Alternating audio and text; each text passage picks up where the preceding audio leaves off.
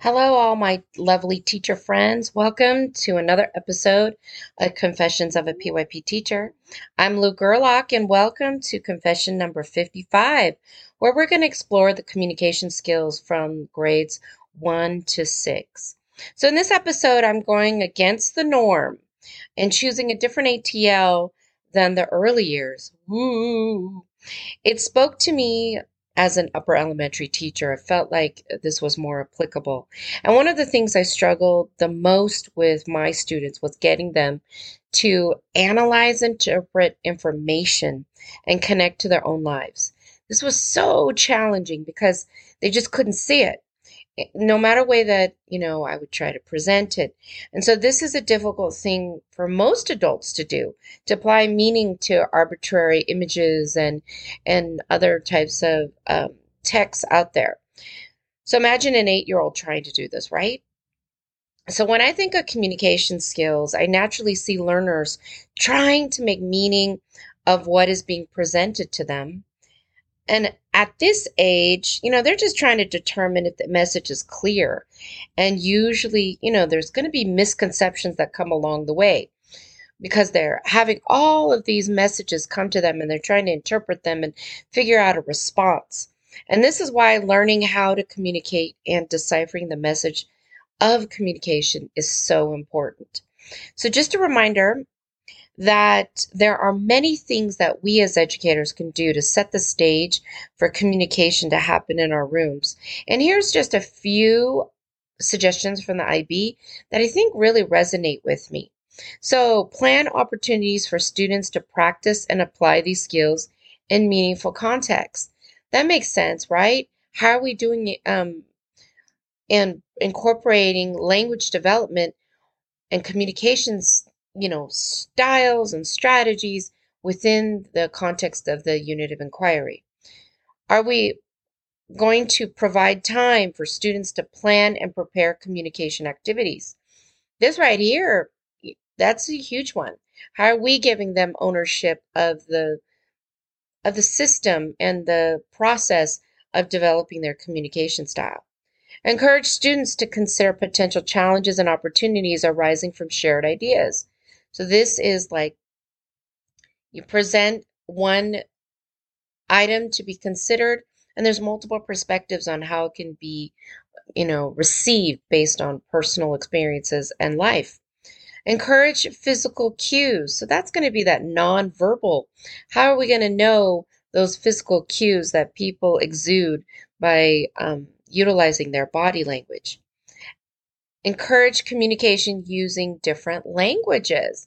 Now you're incorporating different languages within the context of your learning situation and trying to build from the bridge between home and school. Ask open-ended questions because that right there is going to require a deeper response. Put thinking ahead of knowing. And I think that is so important when developing communication because there's so many kiddos that struggle with the knowing of how to use different structures and contexts. But they have a lot of thinking going on in their heads. So, how can we extract it?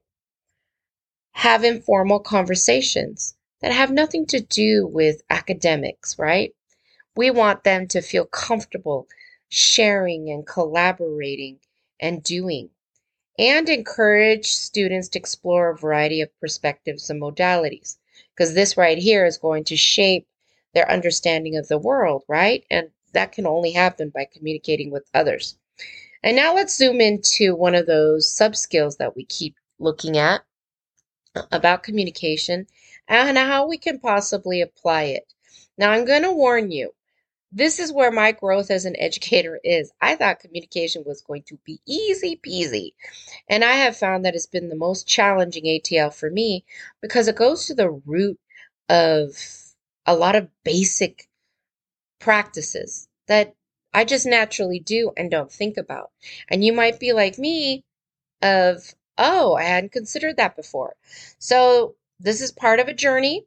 No one's perfect because that's why we need our community to collaborate. So if you have some ideas that I haven't even touched on and it sparks, please post them on my Twitter at ThinkChat2020 or on my LinkedIn at Luke Gerlach to share with our school, our school and world community about how can we expand this understanding.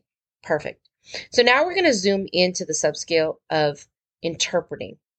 Now there's different criteria of what interpreting can look like. And so we're going to examine them and then do some practical application. So one thing that the IB suggests is interpret visual, audio, and oral communication, recognizing and creating signs, interpreting, and using symbols and sounds. And the first thing that came to my mind was sound symbol relationship. But think about it, friends. That's the foundation of all communication.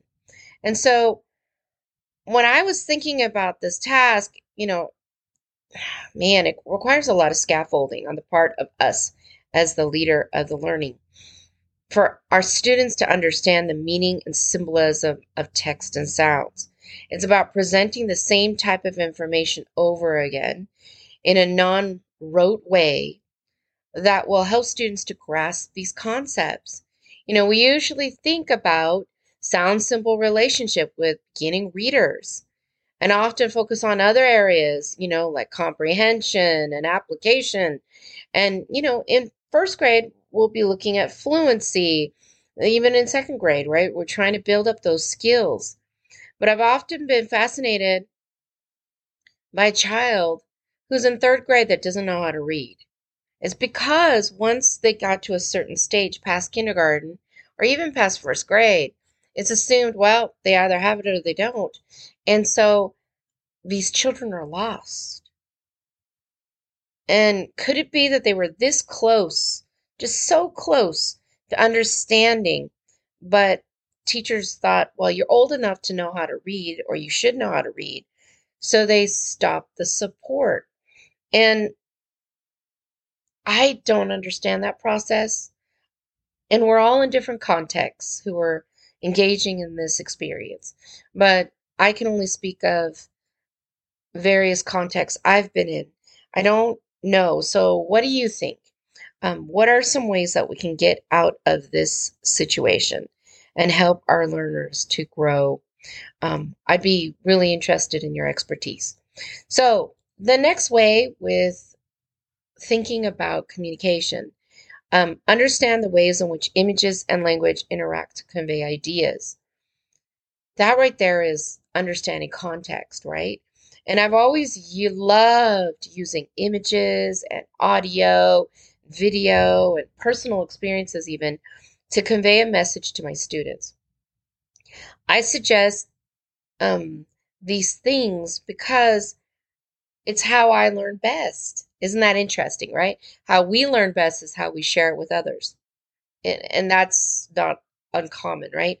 And I think it's so beautiful about the process in acquiring meaning because our understanding of an experience is going to be so contrastedly different than our students based on their life experience and their level of exposure and schema to the world. And I find that process fascinating because I've done so many lessons where I'm using some sort of media to convey something thought-provoking and deep, and it became flat for my students. I'm like, how can you not be crying right now? And it's because they have no context. And so other times I've shown something that was just so simple and they're just bawling their eyes out. And I'm thinking, what's going on? Why are they crying? And so this is the power of showing a vast amount over the whole school year of options so that they can find ways to connect and then be able to communicate what that means to them. And by providing these visual cues, we're able to help them shape meaning of language, right? And I just love watching this process come to life. My favorite part as a classroom teacher was having those light bulbs turn on, right? And those aha moments of, oh, so that's what that is. And then students furiously trying to find words to express themselves because they finally got it.